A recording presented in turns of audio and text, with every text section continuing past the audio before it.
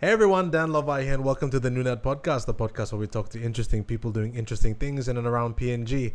Now, today I'll be joined by a very special guest who is someone who I've done some work with before in the past, and she's definitely one of the women I think of when I hear the term women in business. So yes, please make welcome Jenny from House of Bung. Thank you. What's up, guys? It's me, Jenny from Haus. For the sake of our listeners and viewers who may not know about you or about House of Bung, could you just tell us a bit about yourself? Well, I actually moved to POM around, let's say, July. 'Cause before that, I used to live in the block, hence Wildchildjae, Jenny from the block. But so I was going back and forth. I used to fly here once a month to join the POM City markets. And I used to sell some items that I'd get from China during the markets. And then I'd fly back after the sales. And it worked out really, really well for me because back in Kokopo, we don't have that much. Like the economy there is not as what it's like here in POM. You know, there's more people are willing to spend more here in POM compared to being in Rabaul. So that really helped me a lot, just financially and just supporting my family back home as well. Prior to moving to POM, I used to just sell like cow and garden food, fruits, and my main customer base would be in POM.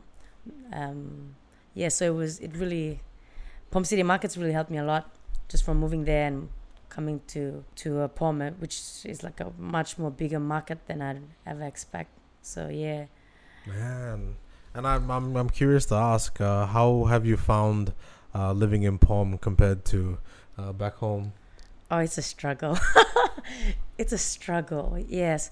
Just finding a good place to rent, a good space, and then storage space, and then just a good space to market your items. So it's good that we found a space in Vision City, and that, I guess, if it was somewhere else, I probably wouldn't be as, like, the business wouldn't be as successful as it is at the moment.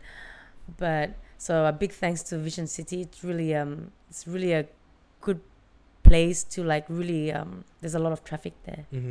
So just and it's central and it's safe. So I started off as an online business, so we sold online, and then we moved here to POM and then started selling offline, which really helped a lot with sales and And I understand that doing things online and running a business predominantly online, not having a physical location, can be a bit difficult when you're dealing with customers who aren't exactly always 100% with the intentions of actually purchasing. Yeah, that's one. Because when you run an online business, you're always on your phone, and that's draining already, So you talk to a lot of people on the daily, and some people, they don't understand that when you talk, like, when you ask to reserve an item, or you tell them that you're going to pick up at a certain day, people actually have to go out of their way to actually make it to the to that location that you want to meet up at that current time, so people actually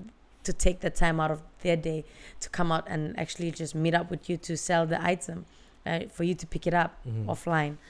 And when you don't show up, oh man, it's a waste of taxi. Taxi is expensive. Like, just taking like taxi, like, I live like roughly 7 minutes from VC, and that's like 20 kina. So it's and then that's just one trip, not round trip. So for someone to, like, say, oh, let's meet at this place at this time, and then you take your time out to come and and then they don't show up, oh man. So that's like some of the struggles as a online business. And then also having people having no space. So when you have items that are there for a really long time, it just consumes space. And then you have to really figure out how to sell it out real fast, because if not, then you're just making a loss, because it's just taking up space. And when it's just take up space, and then also the shelf limit. So sometimes for a while it's on the shelf for quite some time now, you find it more hard to sell. Yeah, I mean, that's me personally, but yeah, I always so now I use it as a marketing technique. So when I see like something that's been on the shelf for like, let's say maybe 2 months, I feel like that's a long time. So I'll try my best to sell it out as soon as possible. Yeah. Do you lower the price or? Lower the price or sell like a promo combo. So if you come to House of Bung, you see that we sell a lot of things in combo. And so like 50 kina for 3, 50 for 4. And now like this is the most that we've done in sales is like selling 50 for 5 underwear. And actually the only reason why we do this is because space. Because it's just taking up space, and then we really need to get rid of it just so we can have new stock. So one, it helps with generating new revenue for your new stock, and two, just getting rid of literally just getting rid of it, like take it. Yeah. So yeah, it's been a hustle trying to compete with other established companies as well, because you have like really big companies that they have they have the money to spend, and us as SME, we don't have that. We don't have that yet. You know what I mean? So when you're starting up as a startup, like House of Bung, we're a startup SME. So everything we spend on the item, it's like if we make that loss, it's a big loss for us. Yeah, it's not like anyways, whatever. Next. Yeah, it's like we've been a boon. Now, Jenny, one thing I did want to ask is when did you start working with House of Bung, and would you know how the business first came about? We started, I think, it's last year, roughly July. Yeah, was a bit more serious note for us. We moved to POM. And then so from online shift to offline, and getting IPA and all that stuff, tin and all that.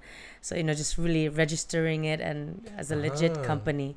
Yeah, so from a not so legit company, just an online business, to actually registering and getting that certificate, and just taking it seriously. I didn't take it seriously in the beginning because I used to sell fruits, like I said. So when my brothers and sisters, they own business here, and they've always advocate for me to leave the village and come and work in the city. And for me, it's like it's a big commitment to leave the village and come here in the city, because in the village we have it so well. Actually, coming to POM, I didn't like POM in the beginning. I hated it, actually, because all the stories you hear and every time you see the news, there's always something bad going on in POM. And I didn't want to leave my safe space to come here. But my sisters and brothers, they always encouraging me. So what they did in the beginning is they bought me a ticket to come here. So they lured me into the city. And I enjoyed it. And then, they started you should start your own business or, work in the city. So I started off working at Techno Mobile PNG. So I worked there for a bit until I jumped ship and worked for House of Bung, and, just help with everything and just getting serious with the business. House of Bung, why it's called House of Bung. Bung is actually a short for my village name, Bung Tabu. Yes. And also Bung, is together. Yes. So hence House of Bung. So it's like House Lo Bung. Up Lo Bung. Yeah. Oh man. You mentioned about how it was in the beginning when the business House of Bung had to be registered. And I think that's one of the biggest hurdles or obstacles that some other startups and SMEs face. And could you just tell me a bit about how that whole entire process was, and whether you did it yourself or did you go through some kind of broker or someone who has experience? Yeah, doing your SME and tin and IPA thing, it's a hassle. And if you have to be willing to give up time to go get it done. Me, actually, I found out that I paid more than I should. But I think the thing that it... so I paid I paid an agent to get mine done. But they didn't really complete it. so it was half done because at the time I was traveling, so I couldn't get all my information and all my papers together. So I paid the 350 kina. I think it was 350 kina. And then on top of that, I paid someone else another roughly 200 kina to help me finish it. So I did it halfway. Yeah. So if you could have done it yourself, it would be just like 150 kina, I think. Yeah. So I mean, I can't complain. At least someone got it done, you know. So agent or not, at least I found like at least do what works for you. Some people, they can wait hours in line and do it themselves, and some people just can't. And me personally, it wouldn't be so convenient for me to do that. Yeah. So if you pay, I chose to pay an agent to do it, and they did the job, and I guess it's a win-win situation. Yeah. Man, yeah, no, it's always the weirdest thing where just to get official in PNG in terms of like, you know, something like a business, it's such Hassle. a workaround and there's so much red tape. And like one of the smallest examples of that is just trying to put money in your account at BSP. Like that's your day. Like that's it. You've lost one a day. Yes. And you don't know if it's going to be your turn.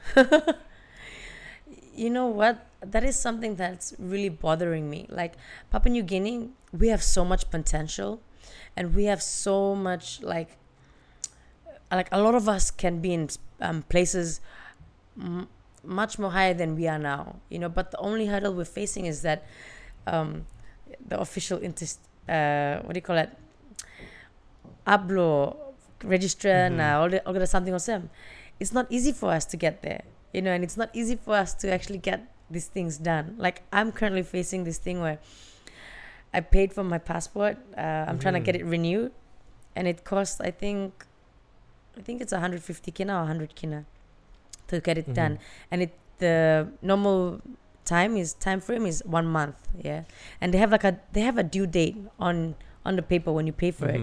It says that your passport will be due at this time, but you won't get it at that time. Because so that's the hassle now. That's the hurdle that these people in the office, they make you go through, but they actually get paid for it. You know, like you're already getting paid to help us do this process, but then you want to get paid another extra for you to actually do your job, which is something that is really sucking the life out of like SME or just ordinary Papua New Guineans. Like, so that's why foreigners, when they start their company, they actually hire like foreigners to come and work or be in this position where a Papua New Guinean can be in that position, just because like a Papua New Guinean, when I say Papua New Guinea, I don't mean all of us. You know, I know that some of us are trying, you know, and some of us are the good people in the business, but there's just some rotten apple that's ruining the rest, you know, and then you as a good apple, you get sucked into it and you become a rotten apple as well. And it's not by choice. You want to be a good person, but it's just hard. It's just hard being a good person inside the whole box of rotten apples. Yeah. So that's something that's keeping us back, you know, from flourishing or as a whole, as Papua New Guineans in business. You know, it's not easy. So you always have to have lunch money for somebody, and then lunch money for somebody for somebody, and you know, and it's the easy way out. And sometimes you just have no choice but to take the easy way out. Because then if you had to wait, you'd wait for, I don't know, who knows how long. Yeah.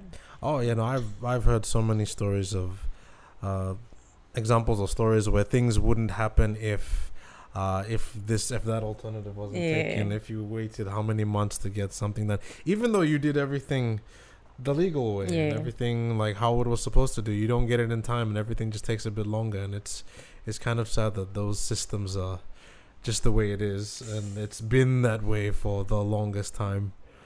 But I think I feel like in some areas it's getting better. I feel like I'd say I don't want to get too specific, but I'd say like maybe in some areas it's getting better. There's less. I know some establishments that are clamping down, or at least they're not not entertaining that kind of practice anymore. Oh yeah, no, there is some establishments, and that's really good, because like we as a whole, when I say we as a whole, I mean like you will get the man married with Papua New Guinea and you claim yourself you're a Papua New Guinean. If you want to see your country change, these are the small habits that you have to change. It's not like we're not down in Point Blue or this like kind, like our old Papua New Guineans, like people in the village, we're people who love to help people. And we have one of the strongest people in the world. I feel like, oh man, they can do so much work for nothing, just for thank you or just because they want to help you. But in the city, it's not like that. You have to give a bit of something, and you have to. Well, I'd do it out of my appreciation, for like so impasina. But now it's come to a point where like it's mandatory. Is it mandatory? How do they say it? Mandatory. Mandatory. Yeah. Like if you don't do it, some people will view you as a type of way. But actually, scratch that. I have so much good experience in Port Moresby from normal citizens that it's changed so much of my view about Port Moresby. And you just know that there's a lot of good people out there. But it's just that the bad people are making the name, They're making the news. They're making the rounds. So we can't give them all credit. So we have to give the good people credit as well. And I think that's what will change us. We need to we need to praise more of our good people instead of tarnishing our bad people. Abim named role man make a good work passing. And online make it planty no good passing yeah. You know abim named role some hide more. So they don't get that airtime. So our people know that there's a lot of good people around. Yeah. Oh, no, I definitely agree with that. I think I spoke to a friend of mine who said that it's happening too often where we're putting the wrong people in front for the wrong reasons, and then now they're representing the country on like a world stage, especially now with something like the internet now, and it's not good. And then we also do it in our own country as well. A lot of people like to talk about only the negative things. Yes. There's not enough light shown on the positive. But there's a lot of positive people out because I've been traveling around, and it's my goal to travel every part of Papua New Guinea. Because you must have a country before you can see how the line local country. I used to be in tourism before moving. Yes, so I used to take my main customers would be Asian, because I speak Mandarin, fluent Mandarin and Cantonese. So I used to bring them around and take them around Kokopo and, trying to expand. So I've been traveling a lot. And then, we broke down in the middle of of nowhere, Ramu. Sorry, not Ramu. The valley, Makam Valley. Broke down there. I was thinking, oh my goodness, because all the bad news you hear, all the bad stuff you hear. So we were there. It's in the evening. Place is getting really dark. To make it worse, there's no signal. So I'm just like, Lord, please help me. Next thing you know, these big trucks are going by. And I'm like, look, let's just stop a car. It's better than just standing here for hours. So we just stopped the car. And you know what? A car stopped. And it was a family in the car. They're from Jiwaka. They stopped. They helped us. Drove us out to somewhere else. Got us some fuel. Put a car, and we were back on the road. And I was just like, man, that's crazy. They didn't ask for anything. But out of appreciation, I just gave them a little bit of coins for his fuel because he took us out, And then when we went to Jiwaka, we ran into them again. And then they got us...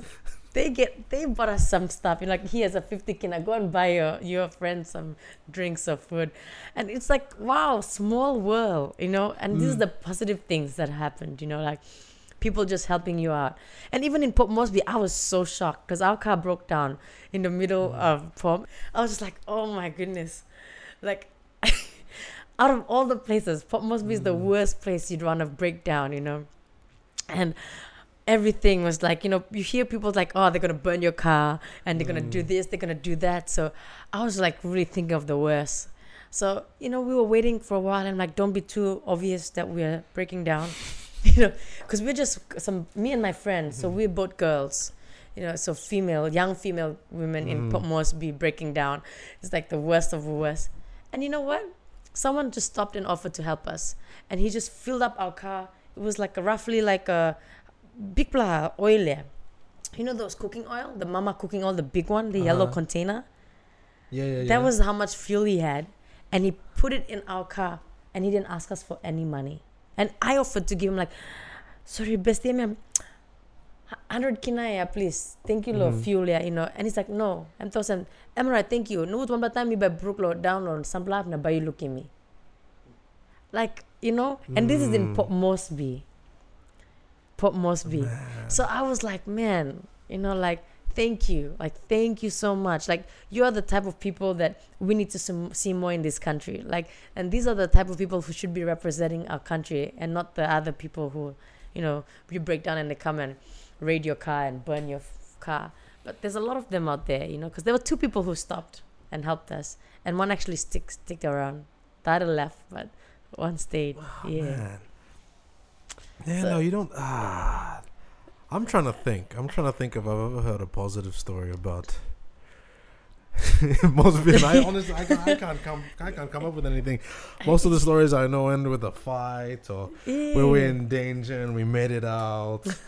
But nothing ever positive. No, but I've been surprisingly, I've encountered like so many positive things, because I'm like, before moving here, everything was on a negative for me, you know, like this, and you know, people trying to hustle you and, you know, finesse you for this and that. And you know, so far, to be honest, like, I've met a lot of positive people who helped me out, and even on my business, you know, in like working here, it just helped us, you know, smooth sail a bit, even though there's rough in the middle, but then they help us get to like where we have to get to. And I really truly appreciate these people, and I want to thank you. Take this time to like thank you, Good Samaritans of Papua New Guinea and Port Moresby, was just trying to paint a good picture.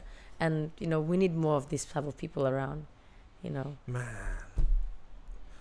Yeah, no, now it's bothering me. It's bothering me that I can't think of any positive stories. But I think one aspect of specifically POM people that I like is that when we're all together and when we're struggling, like, we all care about each other, I'd say. Like, some instances where, I mean, we were talking about earlier where it's a bit of a hassle to get things done, you know, officially, like, when there's a lot of waiting in lines. There's a lot of waiting in lines that happens in PNG. And I feel like one positive aspect of Papua New Guineans is that when we're all struggling and waiting in line, we sort of look out for each other, and we all know that we're all suffering and waiting. So whenever we see someone trying to cut in line or do things quickly, we all get mad at them. And I think that's as far as positive stories go, I think that's one of my favorite aspects of when it comes to PNG people.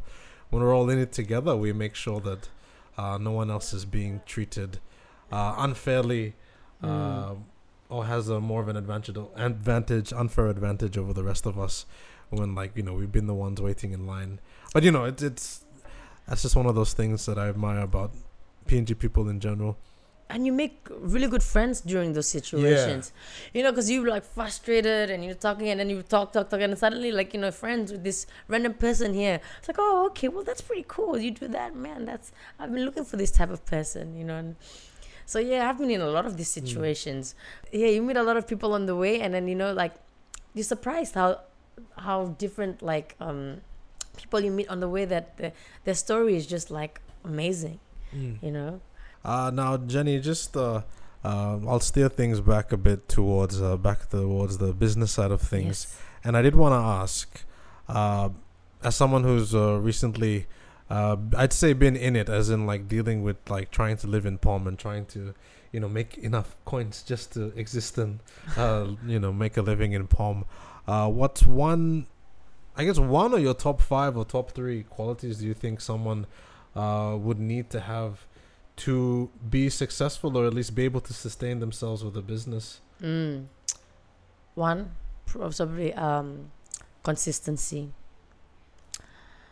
Just waking up on, you know, just on the time, wake up on time, getting to work on time, and just consistent with your products and items. So consistency is one.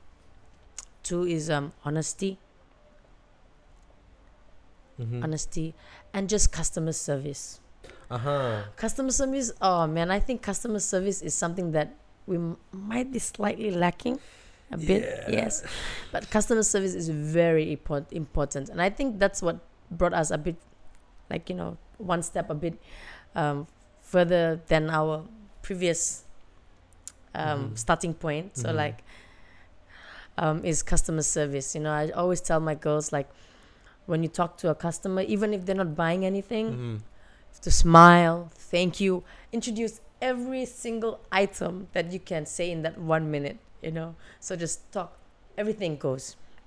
But the thing is that you have to make them feel appreciated, and and you have to be thankful, because without them, they won't be us. So customer service is really important. So yeah, that's 3. Is it? I mean, as many as you can come up with. Yeah, this one I kind of lack a bit is time. Be on time. Yes, I know, because we all have our hustles and hurdles. So for me, timely, because my car is currently in the service. I bought a bad car, secondhand, giving me headaches. But yeah, being on time is one thing, and I try my best. I try my best to be on time. Sometimes you just can't make it. Yeah, just because getting transportation is just a bit of a hassle. But yeah, being on time really helped a lot in the beginning. And in the beginning, I had a bit of an advantage because I had a transport. But now I don't have transport, so it's like a lacking a bit. But yeah, so yeah, that, and also just creative marketing. Yes. So I think marketing, marketing is one of the things that really helped kick. And so collaborating with local SMEs, that's was something that got us a bit, get the topic a bit hot. So we collaborated with some other SMEs, did some giveaways, and also just good marketing strategy. I learned a lot from like Palm City Hair Station, she does very good marketing. And also these online thrift shops, they have how they put their, station their items, and, how they take pictures and post. Like, there was this really good thrift shop that I really admire, and I forgot the name of the thrift shop, but it's Busy Being Kim. Yes, she was a very good marketing person. I really admire her, actually. She sold thrifted clothes, but the way she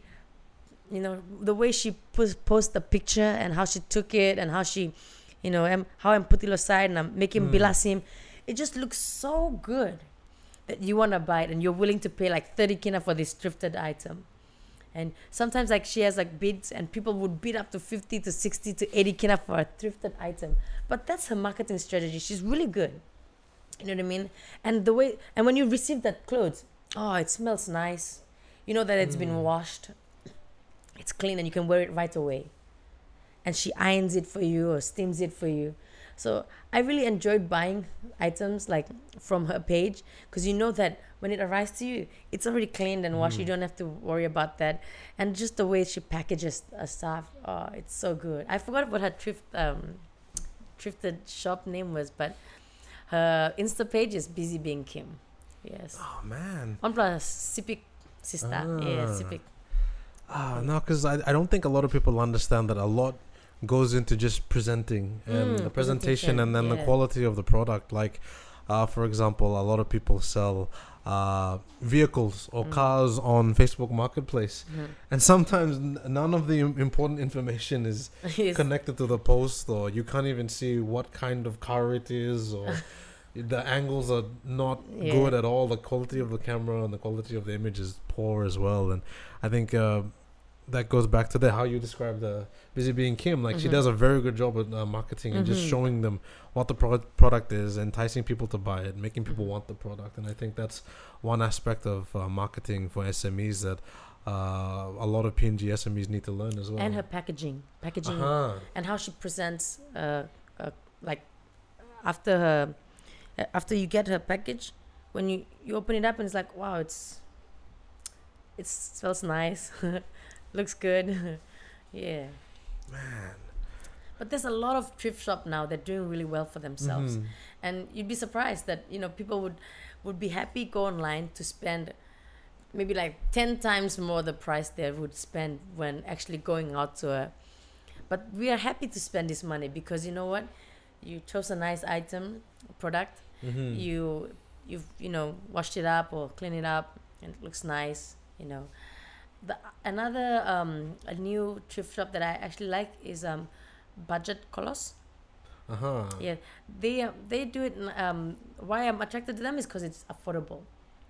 Because they sell from ranges like 10 to 15 to 20, which is okay-ish. Some thrifted items at the moment they sell for 20 and above. So her, she keeps it at 10 to 15, which is pretty good. Yeah. Man. Yeah, no. I've definitely seen that the growth in thrift shop style businesses, and even there's one for men's clothes as well that are coming up as well. No, because it's a interesting service because you're paying for also the kind of the labor as well that it goes into. Going to all these second hands and sifting through all the different clothes, finding the quality ones, finding the ones that are of the right size that people would buy and be interested in. Oh, it's time consuming. It's time consuming. Yeah, so they have to actually go out of their way to go to these second hands and then choose out of these thousands of clothes which one they think that you might like, and then they post it up. Yeah. Man. But it's good. It's good that like people, like now that you know that people are willing to pay more just to save them that time, because time is money. Yes. Yeah. I think recently, I've learned that lesson, and it's been solidified in the way I run my things now. Time is definitely money. Now we're speaking on the topic of clothes, and I think before we started recording the podcast, and if I can remember correctly, I think because we know each other, and I think a while back or a month ago maybe, I think no more than a month. Yeah. you mentioned that you are trying to, like with your work that you're doing with House of Bung, you're also trying to improve the style of specifically fashion and streetwear of like average Papua New Guineans. So if you could just explain a bit more on that. Yeah, so it's not really like altering the style. It's hard to alter the style in Papua New Guinea because it just has to be a trend, because like Papua New Guineans, we are kind of more conservative. But then now we're moving into this modern age where people they're dressing freely. Like, look, I tucked my shirt in, so I'm wearing a high waist. We show more skin nowadays, and I'm wearing this really nice. It's one of my favorite shirts from Barata PNG. And like people like them, Barata PNG, they're trying to change the game, and they're doing quality streetwear, which is really nice. And the thing is that when you come into business, that's something that a lot of Papua New Guineans don't understand, I think, is that competition is healthy. And you have to let competition happen. You cannot be like, oh, look, I'm Salih Islam, I'm kissing Blum, me face Mary Salim. Like, no, that's not the point, Competition it's going to help you grow, Because actually,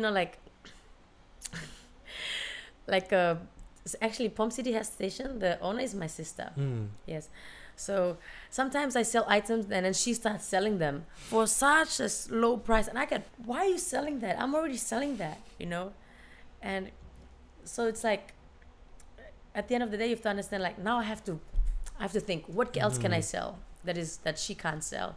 Or what else can I sell from a different price? And people who like your brand or your company will always go to your company, because like we sell these fake nails, I sell it for a much more cheaper price, maybe like 10 kina, and she sells maybe like for 15 kina or something like that, or 12.90. But so, and then when she does a promo, she sells it for 5 kina, so it's we're always going back and forth with this, and I would go and buy all her 5 kina and sell it again because it's business, So competition is always there, and you have to kind of like try your best to market your product more and see why would people want to come and buy it from you. What is the advantage? Maybe it's your customer service. Us at House of Bung, we really appreciate people who spend a lot of like money in our stall. So we give them like complimentary gifts. We give them complimentary gifts. So now we're trying to figure out what more can we do for our existing customers. And as a small business, it's it's not like easy to be giving money, so we try our best to use it as a like discount, or like complimentary gift, that's in that way. Right. Yeah. But yeah, competition. Yeah. We really need competition. And if the competition, when we have more competition, then we'll have like our customers will be the ones benefiting from competition. And we want the customers to spend money, because money has to go around. Money can't be in one person's hand. Only when the money is rotating, that's when everyone else has a happy life, and then you probably see less crime, less this, less that, because people have money, Like back in Kokopo, I sell sugarcane juice for 1 kina. That's because I plant the sugarcane myself. The ice is my own. All I'm paying for is bus fare to come down. The machine is mine. It's manual.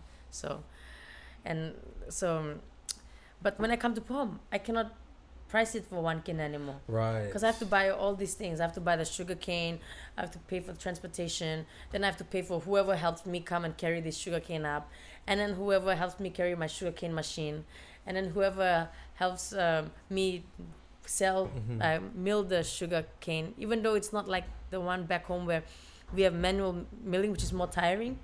But, city people are different. So their price is different to pay them as well. So, and then now you see like there's a lot of people who sell juice as well. So why would people buy your juice? Right. So it's you work with them. It's like it's not all necessarily a bad thing. It's like even it's competition, but you can't see it as competition. Am I? Doctor. In a way, you know what I mean? Like, so you just kind of like try and see how you can better your service. That's what I'm trying to say. Like,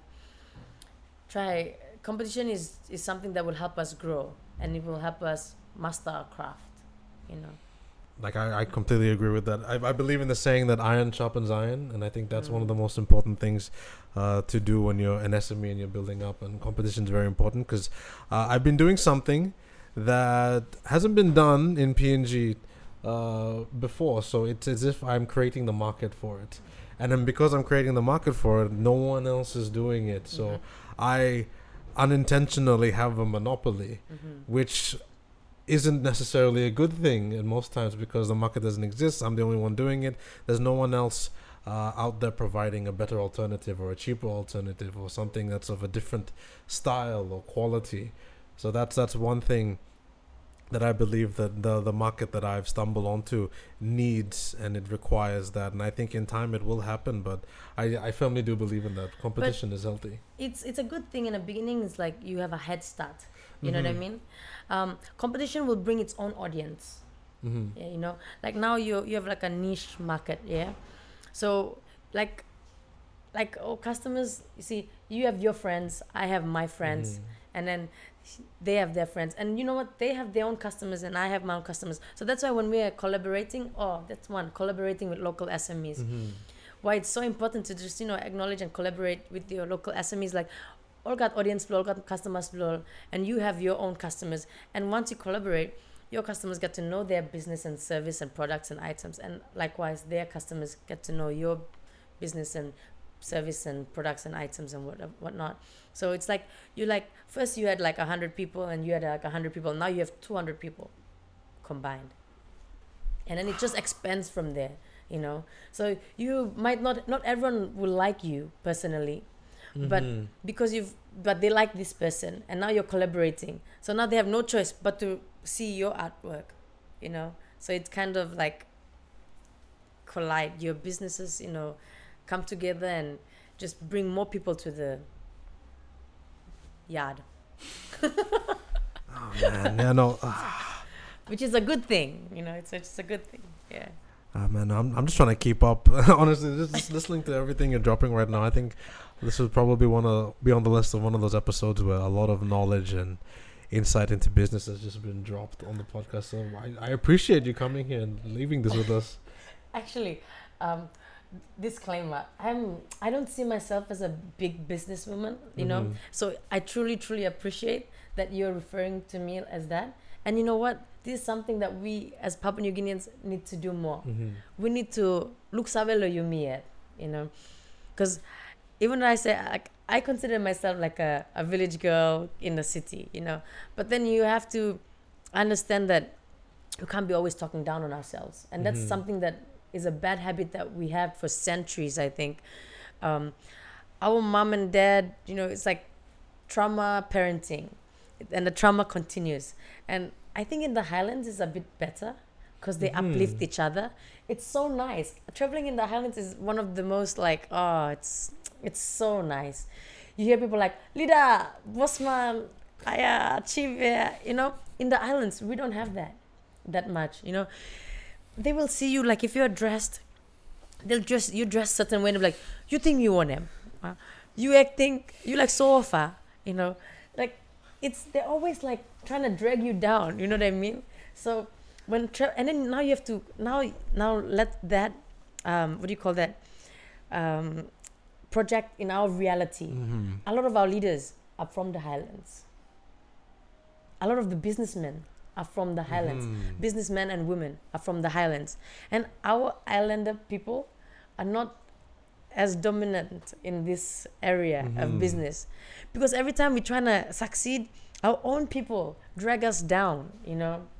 Like me selling, like, that's why I had to leave Kokopo, because, you know, like when I'm there and selling, like I can sell my juice for 1 kina cup, and then this person comes up and ayah tattoo please, I'm like free cup number to 20 solia, you know, like some things like that. And then, you know, you have to you give up and just like take it, you know. But in the Highlands, they respect your business.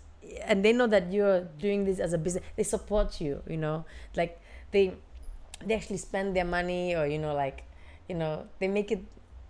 They don't ask. They don't, you know. They think twice before asking. You know what I mean? Us, we don't think twice in the islands. Em right, em tai belum ya. Oh, em right, em tatu belum ya. Em brother belum ya. Sister belum ya. Wantok tambu belum ya. I'm just asking on belum one kena. You know, like they don't think twice about it. You know, so it's like no consequences and then we're always talking down on each other. And so we as islanders, me as an islander, we have to do better, you know. We have to uplift each other, you know.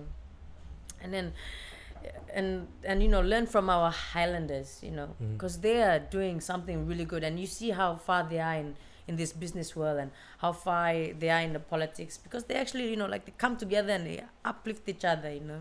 So I moved back. So I went to school in China for 14 years, and then I was strongly, like, I had to fight to come back home, because you know, like my parents and family, they didn't want me to come back to PNG, you know. It's like, you know, of course they want you to find a job overseas, and you know, but me, I feel like we must go back to roots, you know. Like I felt like something was missing with me, you know, like I didn't have like a self-identity. You know, I just couldn't, like, I didn't know where I belong. And you know, like sometimes in life you get to that point and you're just lost, and you just had to like find yourself and, you know, identify yourself, you know. So I came back home and I moved to the village, and my mom has a block up in the village, so I moved there up at Warangoi. And this area was split up by the river, and it was split into two. So on this side, my uncle gave it to his immediate family, so all the girls have a little portion of land. On the other side was given to my mom, because she helped him when he was struggling, you know, and when he was alive. So he gave the other half to my mom for us as well in the future. So I lived there for 2 years with no water, no power, and I was literally in the dark. And during that time, I was never bothered. I lived there peacefully. You know, my life was good. I would go down into town, sell my cows or my breads and buns or whatnot, and then come back into town. We have this kerosene lamp that's been going, you know, so we'd like, sometimes when we have no money at all, we'd just be using like there's a small torch at the end of these 1 kina lighters. Yeah. And otherwise, other times when we have a little bit of money, we use kerosene, and we turn these, like, you know, those glass bottles, and then we put kerosene in there, put like a cloth, and then you use the can to like make the middle, and then So it burns a really long time. So after 2 years of that, now I have a little bit of money now. So I started building my permanent house. So once I put my permanent house, out of nowhere, now everyone wants to come and claim this land. This is their land, and it be your own people, So where were you when I was struggling? You could have come and I built my first house with all this secondhand material, No one came, no one was there to help me, You would come and visit me, give me some food. I would do the same and go visit you, give you some food. Now I want to build my permanent house. Now everybody wants to come and claim the land. Now everybody wants to come and visit me every day, So this is something that's wrong with our society, Especially us, the islanders. Like, you mean not like walk Bung? So you halving me na me ba halving you too. But look salo me, but me to look salo. Of course, it's just common, common sense, and it's just something that.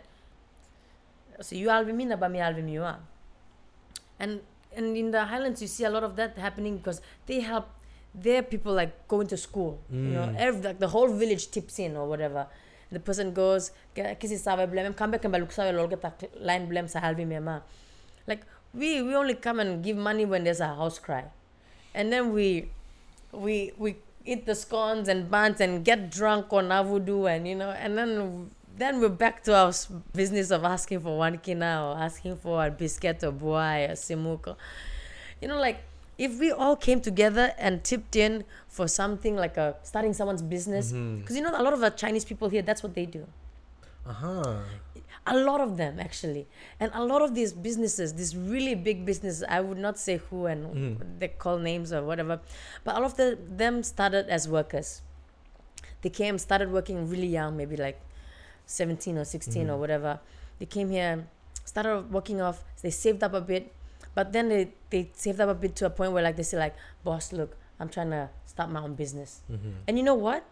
Their boss will help them. Their boss will fund them to start their business. Because then they will still always come and order from the boss, It's like a win-win situation, Even though you branch out or you open another branch, but then you would still come and order from me. So it's like I earn another customer. So they all help each other, and some of these communities they all tip in to help them start their business. Their family members or just friends. They were just or same village. They all tip in and then they start their business. So that's why you see now how a lot of them just been popping around like mushrooms because they help each other. It's like how do these people have money so much? Actually, a lot of these foreigners that come here, they cannot survive in their country. That's why they're here. Because if they were in their country, they wouldn't have that advantage. There's so many more people who are way smarter than them, way better than making money than them. So that's why they're here, because they can make money here. They can't make money in their country. Man. So if you think about it, if only we help each other, we'd be the same as them. But then we don't. We hold back. We gossip. We talk down, and that's the thing that's eating us alive. But sometimes we have to like recognize our bad habits. Passing to just sit down, boy story, gossip, talk down, as if you're funding them. You're not even funding them, Yeah. So it's just giving me a lot to think about. Oh man, no, because what you just described, like it's specifically for business, or you're speaking in terms of business, but like I feel like it is a cultural issue as well, and it's a cultural issue of just. I guess I wouldn't say waiting for handouts, but not willing to help one another. And I'm thinking of the phrase that's been going around of take back PNG, and it's been popular, right? Like everybody, we'll take back PNG. These foreigners are coming. We should take back PNG from who? From who? We're taking back PNG from ourselves. That's the thing. When they say take back PNG, from who? That's the right question. Who are you taking PNG back from? Yeah, no, it's just No, that is true. It's manipulation, A lot of our people, we're sheeps. There's only few leaders, and you will see those who lead. You will see everyone behind them. They're living good. Because how can your leader be living lavish and you're living in crumbs, still asking for 1 kina for your boy? It doesn't make sense. because what leaders are supposed to do is they're supposed to lead you out your situation. You know what I mean? Like they're gonna direct the path, about clearing path for you so you can have a better life. And if you don't have a better life once you elect your leaders, what does that say? Is you did not elect a leader. You know what I mean? So that's one problem that we see, that we always try to see like, oh, I'm big man, I'm leader man, I'm this and that.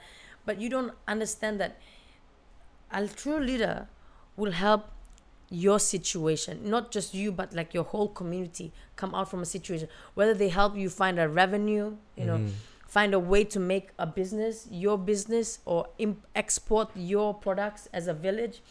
Do you know in China, there's a village that is, it's called a betel nut village. Because they make a lot of money. It's a tourist destination as well. So basically, Tamlol sa planim cacao, antapem buai.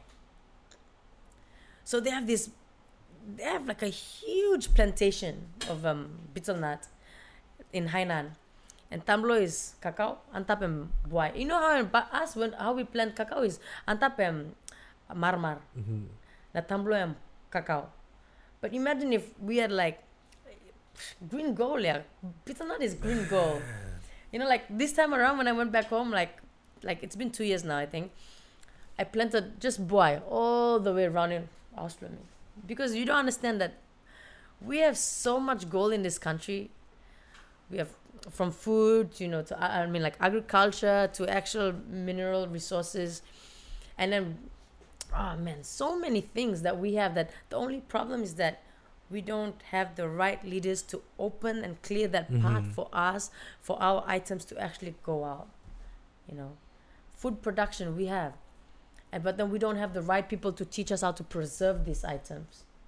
Preserve, because a lot of food goes to waste in this country, a lot. And I wish I had the knowledge too. I'm trying my best to learn, and I watch my YouTube videos and whatnot. But I know there's some people who know how to preserve, and it's the Asians. They're really good at preserving items, because, you know, like I used to plant like a lot of chili as well, and I'd bring down, and this Malaysian guy would buy it all off me, and then just preserve it. And he made the best chili with it, and it's fresh, crunchy, and it lasts for like 2 months even. So, and then on the other hand, you go into the markets, and then you see them, all these chilies almost about to go bad, you know, and then you know that this is gonna go to waste the next day. And so it's one is how do we preserve our food, our produce? So that's another thing. But yeah, working together, learning from each other, you know, sharing knowledge. You know, I think sometimes people get offended, like when they don't want to teach you their craft. They don't want you to know how they do it, because they don't want you to be doing it as well. Right. Yes. So I think that's another thing. Yeah. So working together, guys. Work boom. Be plus something. Work boom.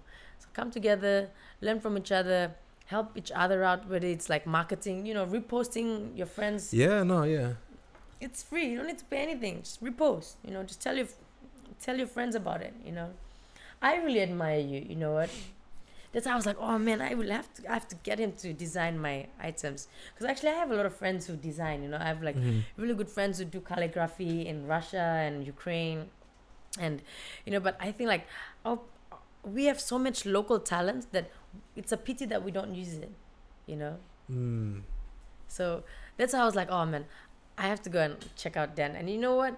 Your price was very affordable compared to the others I went and asked. And the others I went and asked was just not realistic. It's like a normal, ordinary Papua New Guinean cannot afford that. So your service is now your customer base has shrunk, because not everyone can afford your service. You know, like your service. My friend Gemma told me about your service as well. Oh yes. Yes. Styled by Gemma. Yes. Yes, styling by Gemma. So she's a local SME entrepreneur as well, and you know, she's starting her own makeup business. You know, not a lot of people have that, and it's good for her as a young woman in business who can have her own makeup business in Papua New Guinea. That's history making. I told her you're part of history. Like in the future, maybe 10, 20, 30 years later, or 50 years later, people will be talking like, oh, the first person started this and started that. They'll be talking about us now. We are living the history right now. We are in the era of history making. You know what I mean? Because our future generations, they'll be talking about us. Have you ever noticed that? Like every other country, they're not in the same. That's why when it was so significant, like it was such a big deal when our first prime minister died, because for us that was our first prime minister, and every other country was looking at us like, oh, these guys are making like they're making a big deal out of nothing, but they don't understand there are hundreds of prime ministers ahead already. But this is our first, so that's why it's such a big deal. So we are currently living in the era where we are the history makers. So anything you start now, you will go down as either the first or the second. Does that make sense? Oh no, yeah, no, that makes 100%. So if you're thinking about doing something and then this is your sign, start it now. I think one of your questions in the question was that what would you say to a young Papua New Guinean who is tired of being broke and wants to start looking after themselves? What's the first thing you would say to them? Start now. Just start. A lot of these people are not good at what they do, but they sell themselves as they're good at what they do.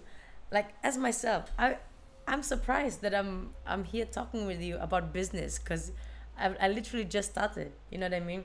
And if you were to interview me a year ago,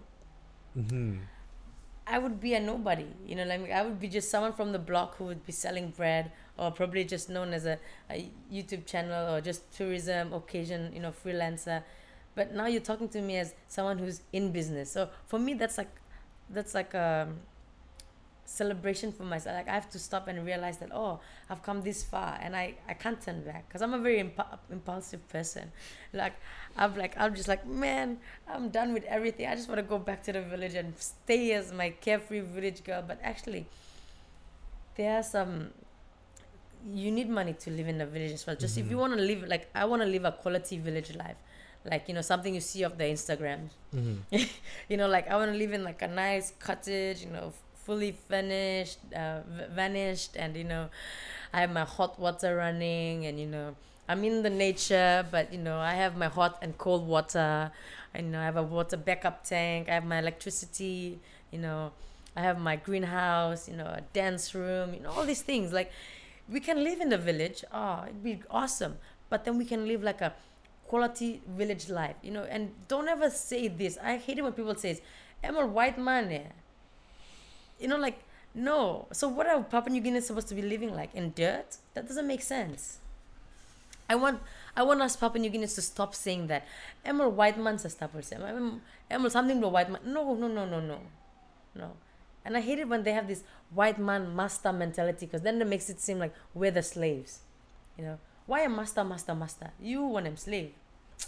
You have to like treat ourselves better. That's what I'm trying to say. Yeah. We deserve to be like that as well. We deserve to live good as well. We deserve to live in a clean house, no ants, no cockroaches. You know what I mean? Like we deserve to be on that level. We deserve to have backup water, backup power. It has to be like something that's a normal thing. It's not. You can't view it as like, I'm a big shot, or I'm a big mantle, or like this. But no. You can work towards that goal, like yourself. Man. I think this is like I said, this has definitely been one of the most eye-opening interviews I've had on the podcast so far, and I really do appreciate you coming on. And I think that what you mentioned earlier about if I was to interview you like a year ago, you wouldn't have like anything to say, but now a year on, now like you've learned and gained so much knowledge. Yeah. And I think we'll put the podcast to an end, and I think I'll ask you just one final question before we leave. Yes. I think in relation to the final question, the question that you brought up was like imagine there's a Papua New Guinean who they work a job, but then it doesn't pay enough to live in the city and things like that. So what's one of the first or basic things you'd advise them to doing, just in terms of what they can do to just take control back and just sort of help themselves with the current situation? Save up. You have to save up a bit of money, Because once you have a bit of money, then you can fund your business, whether it's selling 10 toya lolly or 20 toya lolly or just biscuits, or you start small, sell anything, sell flex card, boy, that's your side hustle. But you have to have a main income job, so you have a main income so that you can save up, and then your side hustles also, they will contribute to your final destination, which is whatever you want to do, so before I was like, I'm time to quit, I'm going to go and do this. But then you know what, I never had the money to actually fund my business, so I had to find a job, and then find my job, and then start another like a online business to actually fund my future business. You know what I mean? So now I'm working as a sales manager in House of Bung, but I also I have like a side hustle, which is I make like fresh organic sugarcane juice. Yeah, so it's like, and then I also teach like Chinese class. So you have to do a lot of, you cannot expect one job to get all the money you need. You have to have a lot of incomes, so even me, like I work like at least 4 jobs, let's say. Yeah, so like House of Bung, then I on the weekend market, which is the fresh organic sugarcane juice. Then I sometimes translate as well, and then sometimes I take tourists around. Yeah. That's one of the lessons I've also learned recently, that you can't rely on one source of income, especially when it's a business. You have to be doing or wear different hats and be doing different things at the same time. And you have to multitask. Some like the renovation. Sometimes you come inside and this guy is just sitting on the floor and the place is not done yet. That's why I was a bit fuzzy in the morning. The guy's sitting on the floor. The place is not done. They promised to finish in 2 days. And I'm like, what are you doing? Like, why are you sitting on the floor? I'm like, maybe I'll wait him. Mana lokam lo fix him doya and make it. And I'm like, okay, can you go and do something else while waiting? Like, no, but he's gonna sit there and wait because because in his mind is like, I have to do this, So because this guy, he didn't bring the materials, so he's just there sitting down doing nothing when he could be painting the walls or just cleaning the floors, or, you know what I mean, just to fasten the process. But no, he's just waiting for this person to continue to do the other thing. So it just takes a really long time. But yeah, that's one thing. Do have multiple side hustles, but of course, only if you can handle it. Don't stress yourself too much. Yeah, but save up. That's it. Save up. Yeah. All right. I think that marks the end of this episode of the NewNet podcast. Thank you, Jenny, for so much for joining us. This has been, like I said, thank you for having me. It's very rare, or we don't have these kinds of conversations often, where a lot of I'd say the things that I'm starting to see a bit of sort of like confirmed in your eyes, or at least like how you see things is like the idea of how I'm just beginning to see things. So I do appreciate your input and your opinion on these things, and thank you so much for coming today. Thank you for having me. Just me sit down and we can talk go next day, But thank you so much for having me and just sharing a peace of mind, and hoping that this would like ignite a fire in our youth to just go out and do something, and earn something, and then just start something, and then you can be the next prime minister or next millionaire of Papua New Guinea. It just starts with that first 1 kina income. Yeah. That's a strong message. And but yes, that marks the end of this episode. Thank you so much, Jenny, for coming. And yeah, we will catch you guys in the next one. Thank you so much for watching. Thank you.